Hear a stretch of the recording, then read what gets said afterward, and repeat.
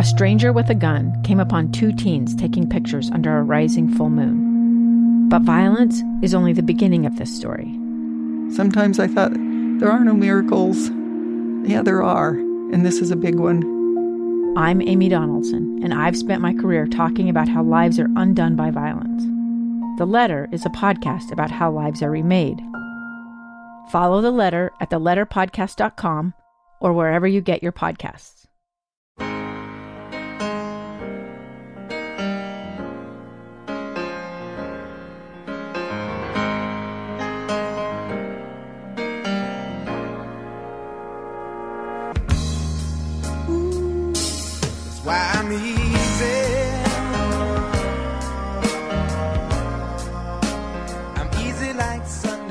And a good Sunday morning. It is your Morning After podcast. Scott Garrard, Hans Olsen, Lloyd Cole, as we recap another busy weekend of college football. BYU rolls as we expect. Utah does as well. Utah State gets rolled by Boise State. We'll break it all down. And I guess first off, gentlemen, we probably need to start with the game that didn't involve any of the three teams. What happened to Oregon? Oregon loses, and now things look a little bit more precarious in the Pac-12. Hans, how shocked were you to see the outcome of that game? I was blown away. I was blown away to watch Arizona State do that to Oregon. And I got to watch that game because we were surrounded by TVs. It was actually an amazing night. Had Oregon going, had the Jazz game, had Utah State, had Utah. It was crazy, but we all got laser focused on the end of that Oregon-Arizona State game. And I'll tell you what, guys, Herbert could not throw it to his own guys in the second half of that game. That's a problem. There were, I think he threw 3 picks, but there were literally 6 balls in the second half that should have been intercepted. And I don't know what he was seeing. I don't know what Arizona State was doing, but they were getting in front of those passes and they were grabbing interceptions and it was leading to scores. And then that Arizona State quarterback that we just saw flop and flail and was terrible against Utah, he threw for nearly 400 yards against Oregon. So, I don't know, man. It just felt like I was sitting there thinking, man, this is so Pac-12. And then I watched Washington, Colorado, and Colorado finishes off Washington like the back end of a turkey leg on Thanksgiving Day. And I'm thinking, what is this conference all about right now? It's just wacky. Well, and it just goes to show you how remarkable Utah has been, because outside of that game against USC, they're not allowing teams not only to challenge them and maybe get the upset, they're just dominating every single team they play, especially from a defensive standpoint. They get another huge performance en route to a 35-7 victory. How about Zach Moss going off with 200 rushing yards? Like, I think it was probably pretty close to dang near 240 overall yards overall with him. That guy ran surprisingly with how well he was running it. I mean, I expected that game felt like it was 28-0 at halftime, but yet you looked at it and it was only 14. I mean, granted, they got stopped at the goal line. They should have got that one in. But Zach Moss was, as he has been all year long, was unbelievable. And Tyler Huntley was, I think he only had maybe 1 incompletion by halftime, maybe 2, if even that. Overall, I mean, he had. I'm not sure what he was looking at on that interception that he had. That was his one real error.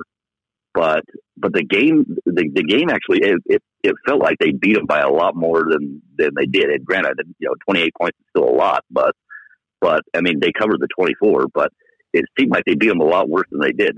Am I wrong? No. So Lloyd, the interception you were talking about, Kyle Whittingham addressed it afterwards, and he said it was a route mix-up.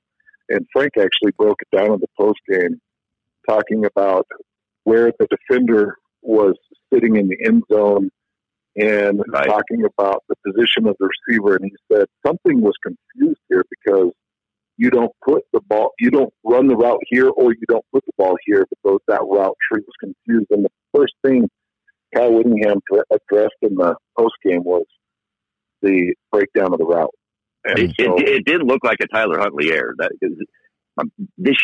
Last year, maybe Tyler Huntley makes that mistake, and it's on Tyler Huntley, something like that. But this year, Tyler Huntley doesn't. Yeah, I mean, his 2 interceptions this year are plays that are actually exactly like one another. I mean, right to the guy where you think there's probably some sort of error with the route. Well, and that's how good he's been.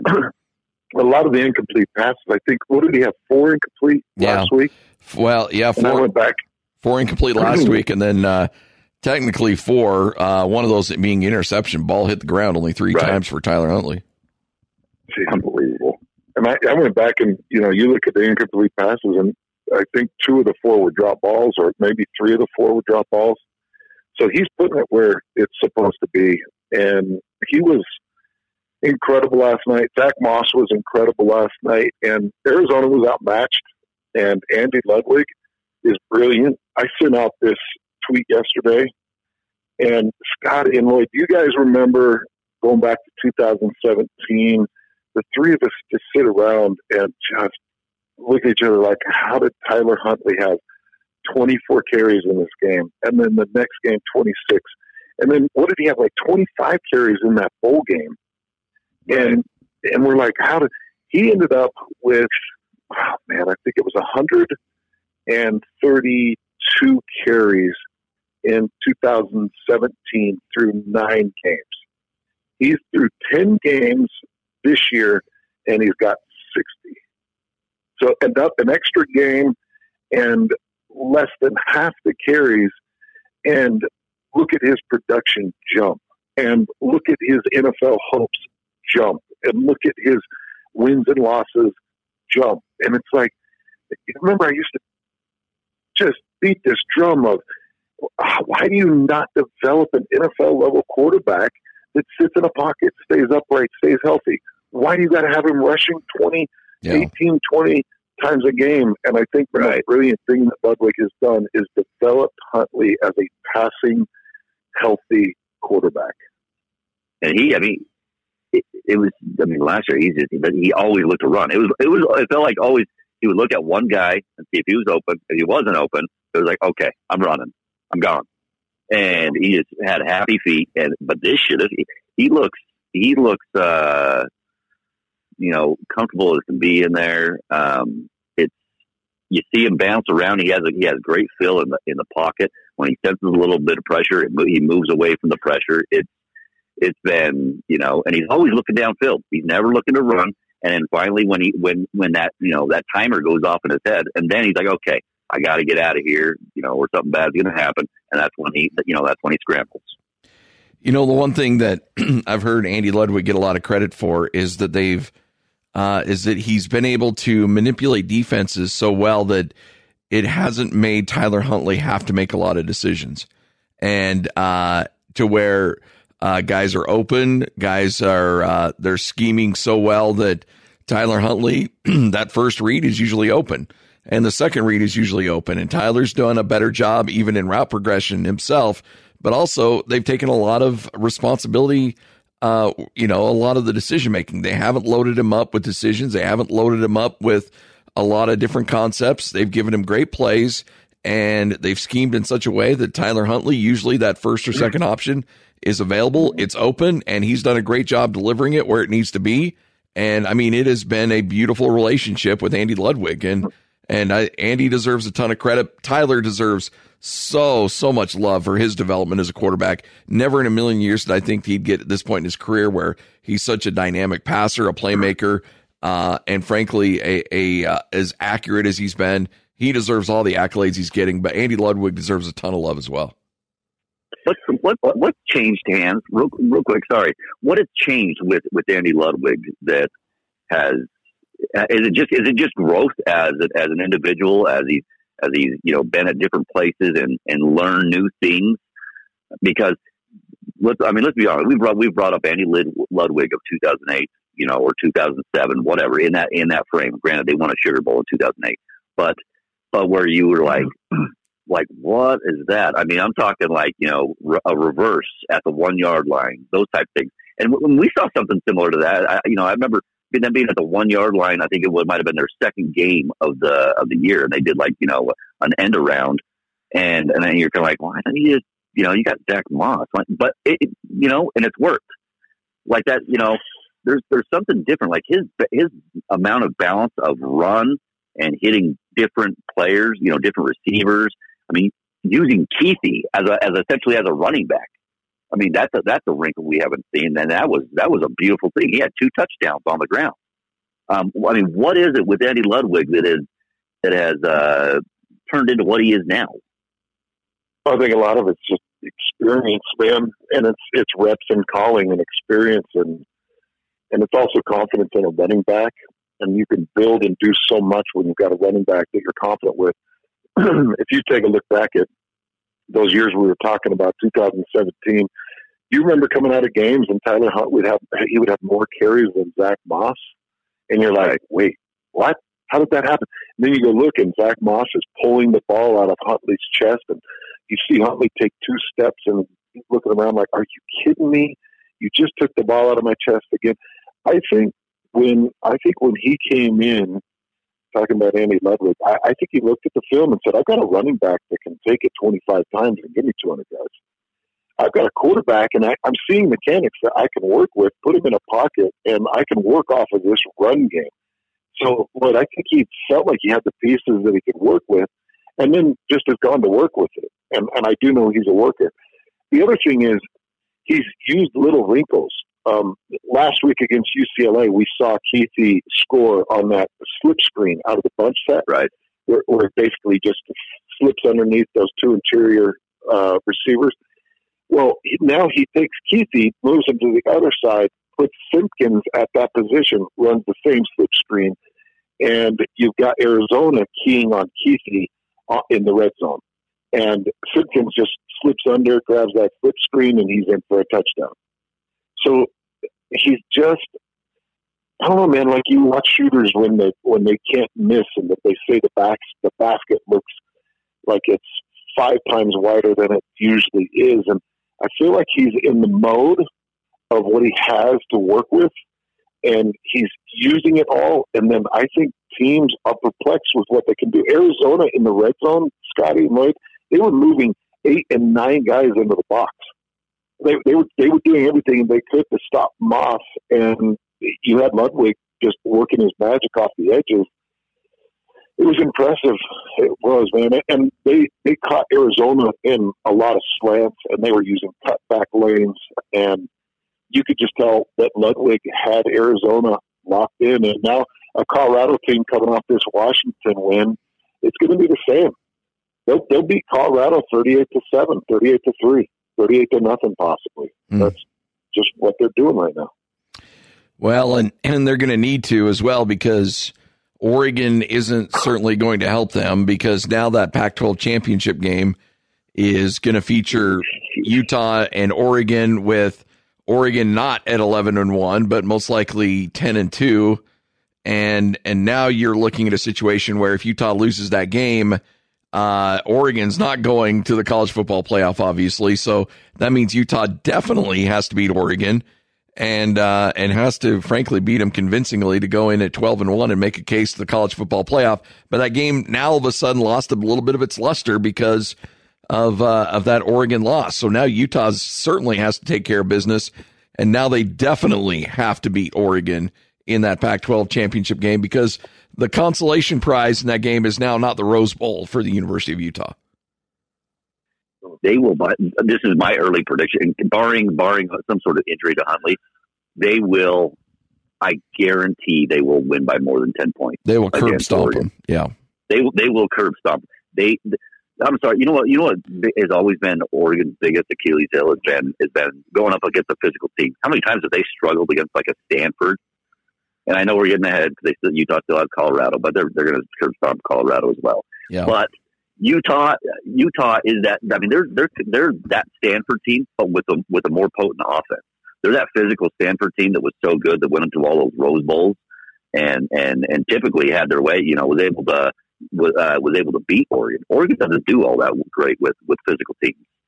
They should have beat Auburn, and that's about as physical as you get right there. But there's something, but they didn't. Or Auburn doesn't have the offense that Utah has.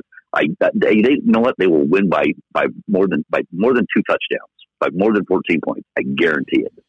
I'm not even kidding. That's how much confidence I think I have in this Utah team right now. Well, I don't know how soft I think Oregon is. I don't know if he said it on the air, off the air, Hans, but Ron McBride, and I'm fine sharing this because he would certainly say it on the air. Ron McBride told us on Friday, he goes, because we mentioned something about playing Oregon, he goes, oh, they'll destroy Oregon in the Pac-12 championship game. Ron McBride is very high on Utah, and this was before Oregon lost to Arizona State. He's not been impressed with Oregon, and he's been saying all along Utah's going to win that game. Yep. I have no worries with that game. That match. By the way, do we have any word on Brian Thompson? Yeah, Kyle Whittingham in the postgame says it's not serious. Not serious? Mm-hmm. Just an ankle sprain? Yeah. High ankle sprain surgery. He'll be back next week? No, he didn't specify. It looked like it was a knee issue because they were doing a knee stability test on him on the field.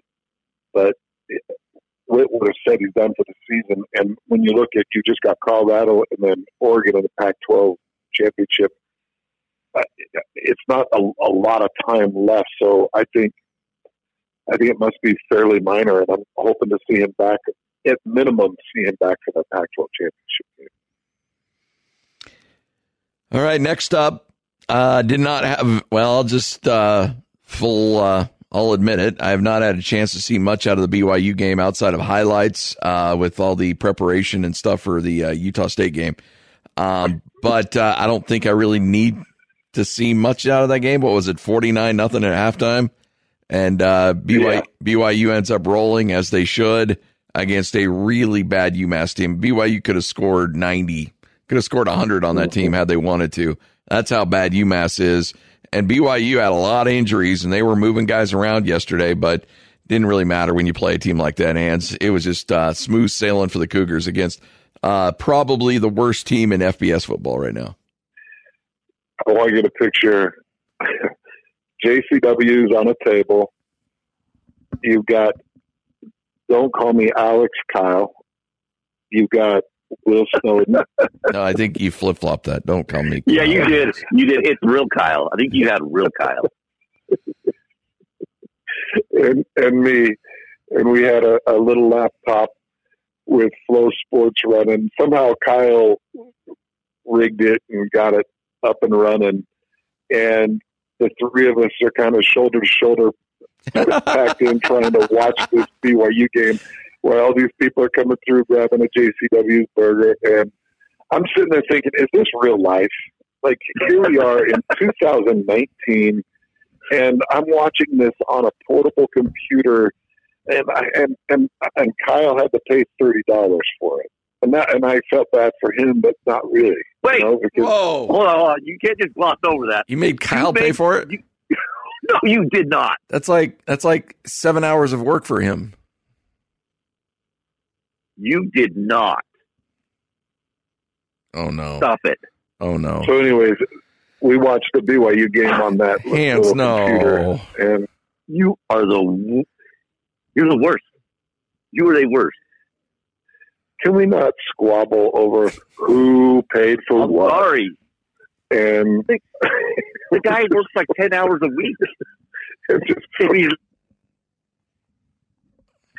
He's a good kid. He did it on his own time. He took the initiative. That's where you take out your card. You can know. I got this. Don't worry about it. Kyle. I've got this. Oh boy. What if Amanda had went to pay? If you took Amanda out and she went to pay, you wouldn't have let her pay, would you? You would have said, "This is like your first date." You would have said, "No, I got this." No, you wouldn't have made Amanda pay on the first date, would you? It just depends. I mean, it really just depends on the moment. You did make her pay on your first date. Oh my God! No, I just didn't eat, and it was It was a Wallabies, and you guys had that arrangement, right? Yeah, I did have a little bit of help here and there. I'm not going to lie. I'm disgusted by you right now, but let's get on to the game. I'm disgusted. So we're going to need to discuss this on Monday. So have you guys, I want you to really think about this. Think about all your football viewing in your entire life. Have you ever seen a 42-point quarter? I think Utah State may have had one last year. But that's... Did they have they had a 42-point quarter last year? I'm just trying to... Last year they were up, they'd scored 50 in the first half against New Mexico. They were plus 50, but I can't remember the quarter breakdown on that. I was shocked by the level of inability of UMass in the second quarter. And then I was also very pleased with the execution. Guys, remember I said there was a couple things I wanted to see out of this UMass game. I wanted to see the pre-snap penalties and the post-whistle penalties cut out. They had one penalty for 10 yards in the first three quarters of that game. And then they put in the second string guys and they may have got one or two more. But it was clean. And that showed me that the coaches paid attention to that. I said I wanted to see a clean pocket, no inside beats. And the pocket was clean. There was no inside beats, great one-on-ones, and no mismanagement of assignments. No mental errors, which was really nice through the first three quarters. I wanted to see good releases, good timing from Zach Wilson, and we saw it. I wanted to see sustained drives, and we saw it. So I just went right down the checklist, and I got to see everything I needed to see to feel confident that they're going to put up a very good fight against San Diego State. But this is going to be an evenly matched game, and it's going to be a dogfight, and they're going to have to show that heart they showed earlier in the season when they got a couple of overtime wins. San Diego State. Jackson? By the way, San Diego State wet the bed a little bit on the road. They lost to Hawaii, so now Hawaii wins the division. And Hawaii, how about that? Hawaii will be playing Boise State in the Mountain West Conference Championship game. What? What's more, Jack, the Mountain West Conference or the Pac-12? Oh, geez, that's crazy. And then Boise might be your group of, and we'll talk about Boise here in a second. I think Boise still is laying claim to being your Mountain West. Or your group of five team, and I think they got a really good chance. They've got some work to do, and Memphis and Cincinnati might have something to say about that. But right now, you're looking at Boise playing really well, and they will curb stomp Hawaii in that game. Hawaii's got to go to Boise in the middle in early December. Yeah, no, that ain't gonna work well for them. Nope. So, but yeah, back to BYU. They just did everything you were expecting them to do, and but to your point, they look good doing it. And that's the most important thing, is that there wasn't a letdown. There wasn't any of that. Your first stringers not playing well, or little nitpicking things that you were able to point out against Idaho State. I didn't see a lot of that in that game against UMass. Correct. Yeah. That was exactly what I needed to see. And then I saw a lot of youth. I saw a lot of young guys who were getting looks and opportunities. And I was worried for a minute. Jackson McChesney, who is, I don't know, what is he, 4th-string running back? Yeah. And basically with the super down and Tyson Williams down and everything that's happened to that running back position, they've been using Jackson McChesney, and he went down hard and grabbed his knee, and it looked bad, and he limped off and couldn't put weight on it. And then he came back a few plays later and went for like a 35-yard run, and I was like, what just happened? Because it looked blown, and the next thing I know, he's on the field just going crazy. He may have some soreness. I hope he can be ready for San Diego State, because Jackson McChesney looked really good. And, they've had to take Tyler Algier. Have you guys ever seen in a season, and you've seen a guy lead the team in tackles and then flip to the other side and lead a team in rushing yards? Because Algier has a chance to do that. He led the team in tackles against, I think it was Boise State. And now he's back at the running back position, having to carry a certain load for them. So, you're just seeing guys do extraordinary things to try to keep this team afloat right now. Will had to be smiling from ear to ear with Jackson McChesney going off for 228 yards and 2 touchdowns. Oh, yeah. No, he was big on it. He's been big on him because he's one of his guys. And so that was good. That was good to see him go off like that. Yeah, he was happy. And then last thing on the BYU game, I gave JJ and Wiggly a really tough time last week against Idaho State because there were some times he got bullied. So BYU was pushed all the way back to their own 1 yard line. It was actually probably a 1.5 yard line. And JJ and Wiggly, off the one technique, blew through on a fourth and a 1.5 and goal, and got a tackle for a loss and stopped the drive. So it was fun to see him have some good senior moments yesterday. He played much better against UMass, which was nice to see. So BYU gets that W, gets set for a big one against San Diego State. That San Diego State defense they're legit. That's a really, really good defense. That'll be a fun test to see how Zach Wilson does against that defense. And they've got a middle linebacker, Hands, I'm sure, as you look at film coming up this week, kind of playing that old Lobo back, that same position Brian Urlacher played back in the day, who I think is really, really good. And I'm curious, and I'm excited for you to get some eyes on him, see what you think out of him. But he's a really good player, and this will be a good test for BYU in that offense. I think BYU should win. BYU's defense, I think, will look great because San Diego State's offense is not good, and their quarterback is a poverty-stricken Johnny Manziel. I can't even say a poor man's Johnny Manziel. He's just he runs around and he'll make a decent play here and there with his feet, but for the most part, like poverty-stricken. Can't even see poor man. Like this guy, he's been bankrupt. No, this guy is a dude asking for change outside of a Maverick version of. Oh, jeez. Rough. Sorry. Too far. Feel good, Scotty? You feel good about that? I'm just trying to. I am excited. I'm excited to see a good matchup again for BYU. Sorry, I may not have come out the way it should have. I apologize. That's all right. All right, and then finally, Utah State. I mean, I'm not going to lie. I did not see that coming. I thought they'd play much better. I thought they'd turn the corner defensively in Boise State, and it was just had that same feel of Air Force and BYU, where defensively they were just a sieve. Boise had a third-string quarterback who did not need to really throw the ball down the field. They gave him a bunch of passing yards, but it was off of those fly sweeps where you just pitch it to your motion man who's coming in motion that technically is labeled as a pass. But Boise had over 300 yards of rushing, and Utah State couldn't stop. Just defensively could not get stops, and offensively after Jordan Love threw another pick six, it was just it was a rough night. And again, it was just one of those performances. Hans, you and I were texting back and forth in a big game like that.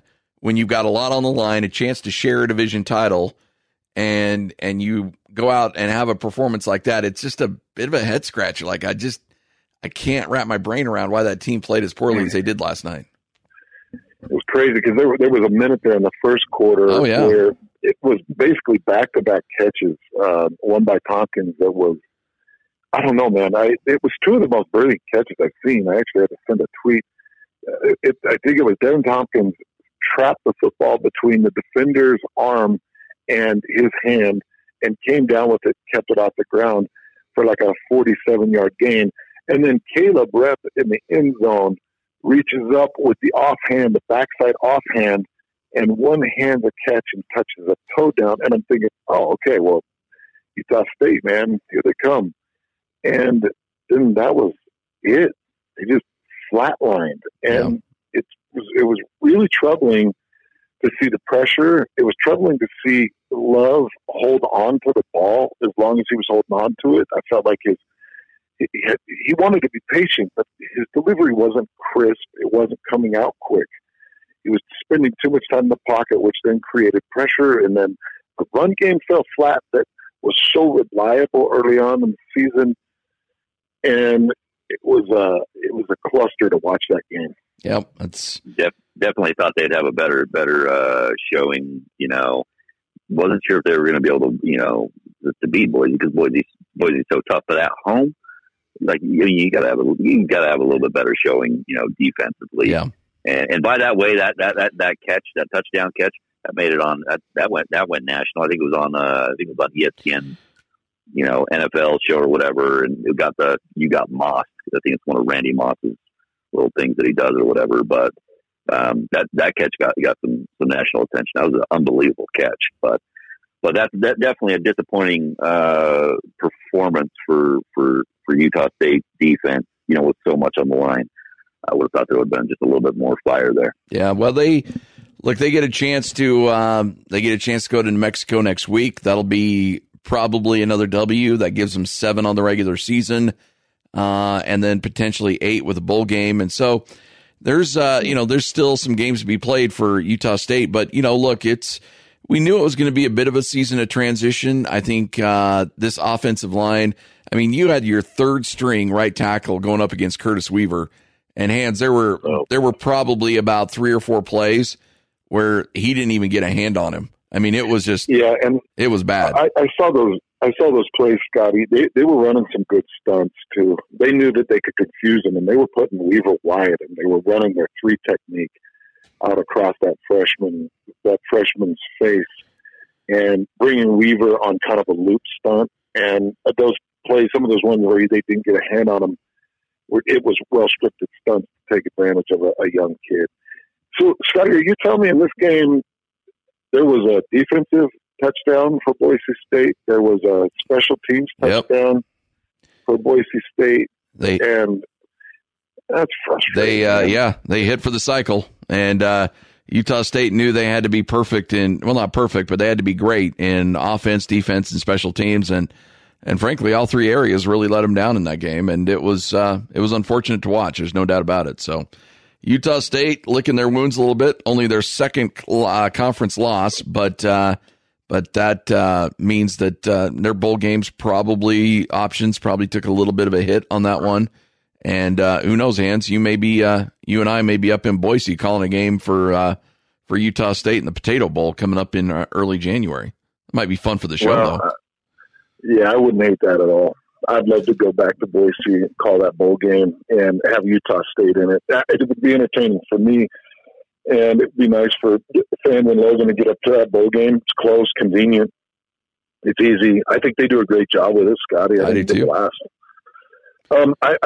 wanted to give a shout out to Weber State, man. Oh yeah. You see Montana State took care of Montana. Weber State destroyed Idaho State.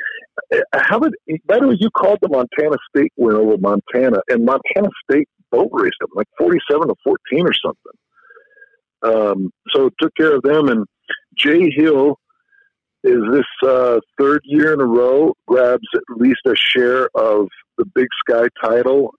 I was looking at this; they have not lost a regular season home game since October of 2017. Wow, that's awesome.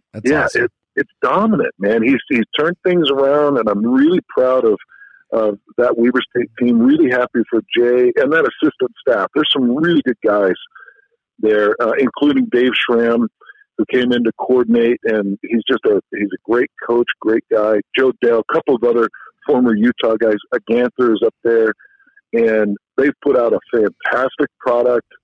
And I was really happy to see them get a share of that Big Sky title. Yeah, and by the way, what Jay's done at Weber State and the building project that he had to go through to get that program back up, Jerry Bovee with a smart hire and bringing him in and then allowing him to do his thing, and he's been great. And back to back, at least a share of the conference title. It's just remarkable. And again, cannot be more happy for them and more happy for that crew up there, and they'll be in the playoffs, and I think they'll do some damage once they get there in that FCS playoff run. I hope so. Yep. All right, gentlemen, that wraps it up. Another edition of your Morning After podcast. Hans Olsen, Scott Garrard, and Lloyd Cole. And we'll do it all again tomorrow. Remember, show kicks off at noon. We will break it all down for you.